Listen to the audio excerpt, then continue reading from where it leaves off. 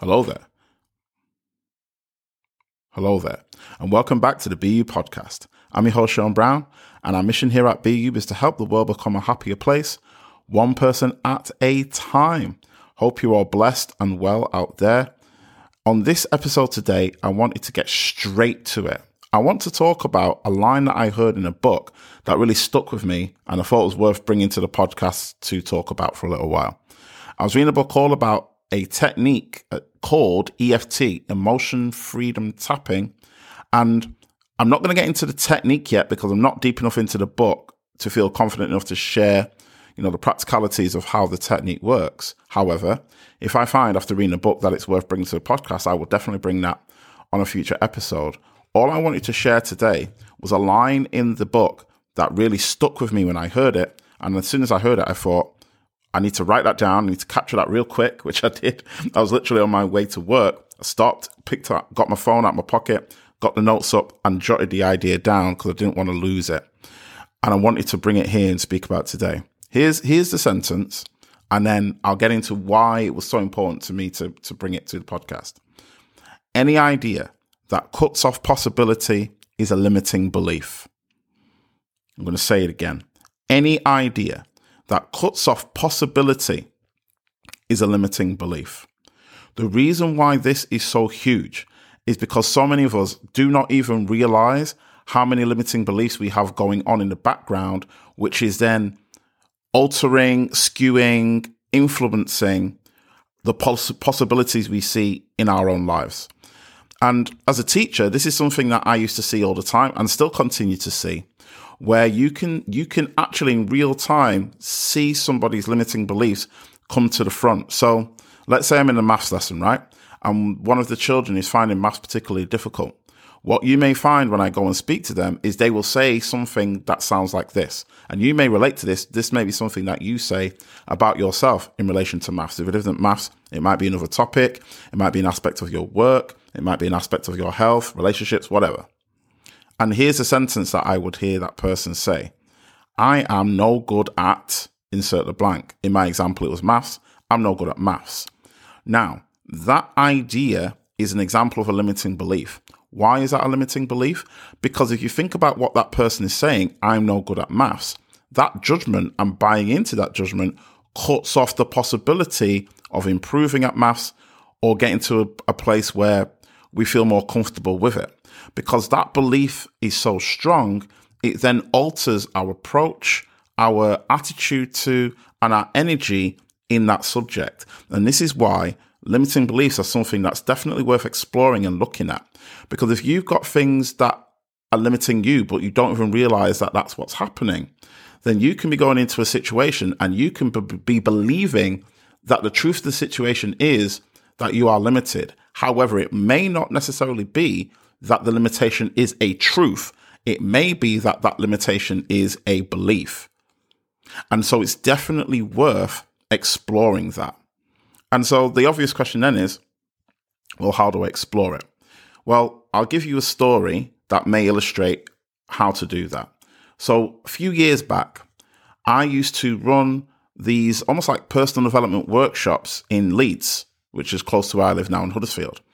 And one week I was talking about a great book called The Chimp Paradox, written by Professor, I hope I get his name right now, Steve Peters. Pretty sure it's Steve Peters. If I've got it wrong, I'll put the right name in the show notes and I will apologize profusely. But I'm pretty sure it's Steve Peters. Now, I was doing a talk all about his book and some of the concepts in it. And I was talking about limiting beliefs. And I was talking about how it can hold us back, it can limit us, and it can skew our perception of ourselves and what we're capable of.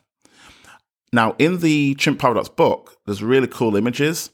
And I went to the board and I said, I'll just draw this image for you. I hope you can work out what I'm trying to draw because I'm not that great at drawing.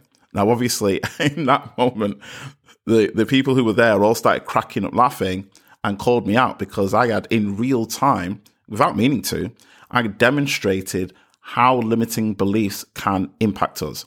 I went to the board, and because in my mind I had told myself, I'm not a good artist, I'm not a good drawer, I'm not great at art, I then turned and apologized to them in advance for how terrible my drawing was going to be because that belief was active.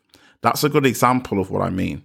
These things can almost lay in the background and lay dormant until we find ourselves in a situation where we are pushed out of our comfort zone, and that triggering moment of being out of our comfort zone can make these things come up and we can see them really clearly. So in that moment, I recognized I have a limiting belief around art, around drawing, and about sharing, my artistic efforts with the world.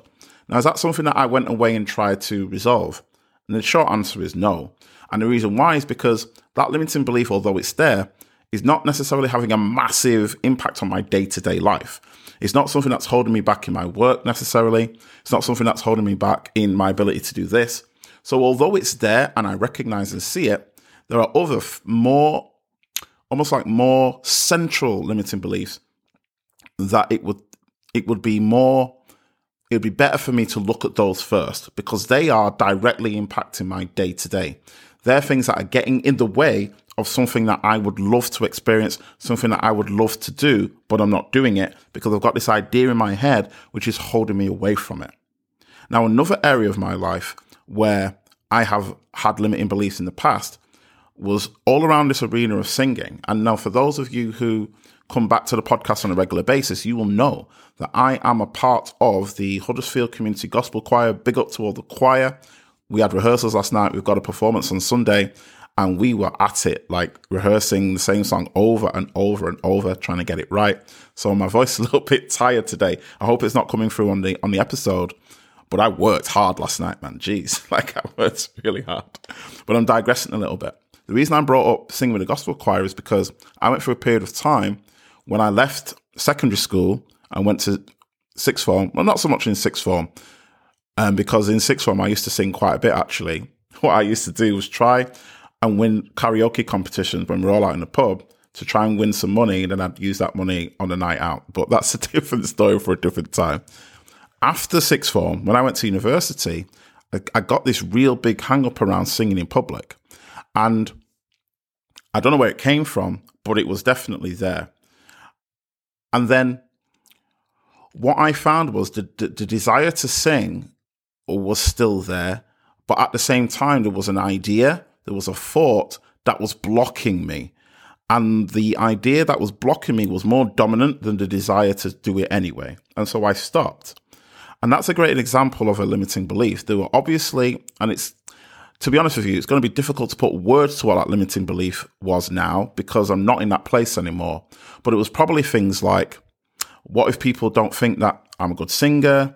Somebody might not like this. Somebody might not think I'm any good. It was things like that, really. Fear of judgment was a big part of it. And those limiting ideas held me back from doing what I wanted to do in the arena of singing. Now, fast forward to now, I'm past that and beyond it. So that shows me, and hopefully shows you, that it's possible to transcend these ideas. And once we do, we free ourselves from like the shackles of being locked down by that idea. Like I literally felt like my lips were bolted shut. Even if I wanted to sing, I found it nigh impossible to express my voice and put it out there. And now I find that far easier, to the point where, around the home, I will sing freely. I mean, I don't mean like put on a performance, like who wants to live with that, right? Kids are like, shut up, dad. I don't mean in that way, but just little things like might be washing up, put some tunes on, I'm singing along. In the car, a nice tune comes on, I'm singing along. Like it got to the point where I wasn't even doing any of that. And now I do all those things freely. So don't feel like if you've got limiting beliefs that you've just got to stick with them and that you're stuck with them forever, like that you can never shift them. There is something you can do to shift them. And so let's quickly get into what worked for me, so that if you've got any area of limiting beliefs that you've noticed already, then maybe what I say today may help you. So the first thing that we've got to do is we've got to see it. And obviously we circle back to this idea of awareness again and again, because this is the starting point for all of these things. We cannot do anything about something we can't even see. If we're not aware that a limiting belief is there, then it's as if it doesn't exist. We just feel like that's just the way it is. That's just the way I am. And so we continue in that way. However, when we spot something that we can see as a limiting belief and it no longer serves us, and that's the big point. we've got to reflect and ask ourselves that question. Does this belief, does this idea serve me or not? If the answer is yes, the idea serves you, whatever the idea is, then you're not going to be going out of your way to try and let it go or release it or change it for something else or anything like that. What's the point? It's serving you. However, if you find something that isn't serving you, what do we do with that? So as I said, step one, awareness. I recognize I have this limiting belief and it's holding me back. Now, here's what happened for me that's helped me. The next step from there is to look at the belief and examine it deeply. So how you examine it is up to you. The way I did it was I saw the belief for what it was, and then I put myself in a position intellectually where I said to myself, I'm not going to believe this, but I'm not going to disbelieve it either. I'm almost going to go and live my life and see what life says about this theory. And if life agrees, so if the experiences that I go into show that this idea is true, then I'll go along with it. But if I have any experiences that are starting to show me that this belief is not accurate, then I have real life evidence which shows me that that thing that I was believing cannot be true. And when you have the evidence, the real life evidence in front of you, which is showing you that something that you thought was true isn't actually true, it's very difficult then to buy into it at the same level. And so that's what I did around singing. So I kept making little nudges that represented me committing to my desire to wanting to sing. So the first thing I did was I looked for an outlet for my singing. I found a gospel choir online. So my next step was, right, I found somewhere where I can go and do this. Let's get in touch. Let's make it happen. So I took the next step and I reached out to the choir director, asked, if there was any slots available, what the vibe was. And he was very relaxed. Edwin is super relaxed. And he said, just come down, just come and join us. So now I've moved it on to the next stage. I've got an opportunity now where I'm going to be able to be in an environment where singing is going to be happening. So the belief's still there. The limiting belief is still there. The fear of judgment is still there. But my desire to do this is now growing. And now I'm going to feed the desire instead of feeding the fear. And so I rock up to the rehearsal and I had an absolute ball, like an absolute ball. I loved it. It was great to be in an environment where everybody was there for singing and expressing themselves with the gospel music and all of that. It was an absolutely incredible experience. So my desire to sing now is like at the top level. And I did join in. I did everything that everybody else was doing on the night. Nobody knew the vibes I had going on, but I joined in. Now, here's the thing. In joining in, it was as if I was weakening the hold that limiting belief had, because I had been in an environment where I was doing the very thing that limiting belief was saying was impossible, and I was absolutely fine. And when you recognize that, there's something about recognizing, actually, I'm okay doing this. I'm safe, which sounds like a silly thing to say. But that limiting belief, the source of that is the mind trying to keep you safe. It's as if it's created this threat around the thing that you're holding yourself back from in order to protect you from going there and getting out of your comfort zone and learn and leaning into these new things. So there's an element of recognizing and seeing that you are okay performing the thing that seemed impossible. You are safe doing it. Like no harm has come to you. And when you start to see that, then again, it's really difficult to believe in that limiting belief to the same depths that you did before, because you now have real world data which proves the opposite. And so it's going to be nigh impossible to buy into it at the same level. And that's what happened for me. Over time, through repeated exposure and almost formulating a new idea in place of the limiting belief, I was able to free myself from it. And so just to recap, step one, awareness, recognizing that it's there. Step two, asking myself, does this serve me? Does it not serve me? If the answer is, yes, it serves me, that's the end of the road. if the answer is no, this does not serve me, then what is it that I want? And that's a better way of going about it than trying to oppose the belief directly, trying to oppose the idea. That idea already has gas and momentum. It's already got energy behind it. So just saying, say you were scared of flying, just saying, well, don't be scared is not going to help at all. It's not going to dislodge it. What is going to dislodge it is to check in and see, what is it that I want?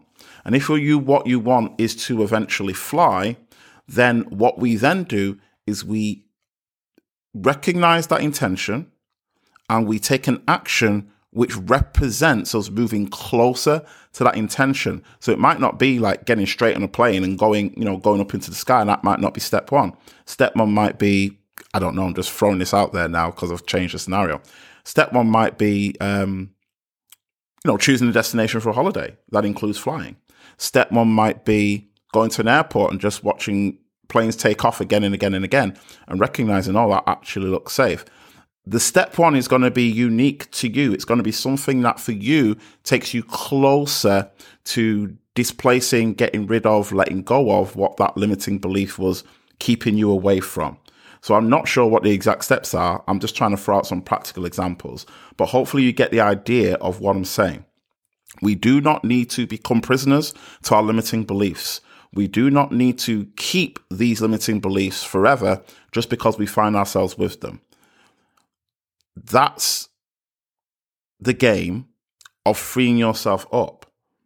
It's not a game of, well, this is just who I am and this is the way I'm going to stay forever. More and more evidence in science and in sort of the development of the brain and the mind, when people are looking at that, we are starting to see more and more and more that it's far more elastic than we used to believe. You say this whole thing about genetics and genetics being like the be all and end all, and whatever genetics you've got, that's your lot and that's it. And obviously in some cases, biologically, that's true. Your height is your height. There's not much you can do about that. Your eye color is your eye color. There's not much you can do about those things. However, in these sort of areas that we're talking about, like limiting beliefs, there are things that we can do to nudge things back towards the way that we would like them to be. And so I hope what I've said on this episode has given you a little bit of hope. If you found yourselves in the clutches of one of these ideas, that all is not lost. There is a way to let go, release, transform that limiting belief into something that serves you and allows you to live happily and freely in the way that you want to. I hope this episode has served you well. If it has and you've enjoyed it, then don't forget to subscribe to the podcast, because if you do, it means you'll never miss an episode when I put one out there. Also, feel free to share this with anybody who you think will gain benefit from it. I love to hear about when people have done that. And it just brings a smile to my face to feel, to recognize and see that what I'm doing is positively impacting people, and then to the point where they're passing it on and it's positively impacting somebody else. So massive thank you to anybody who's done that. I really appreciate you listening and then also passing it on and putting your word behind what I'm saying. Like, I really appreciate that. So thank you to everybody who's been doing that as well. Hope you enjoyed this episode. Looking forward to seeing you on the next one. Be you, be blessed, and I'll see you on the next episode.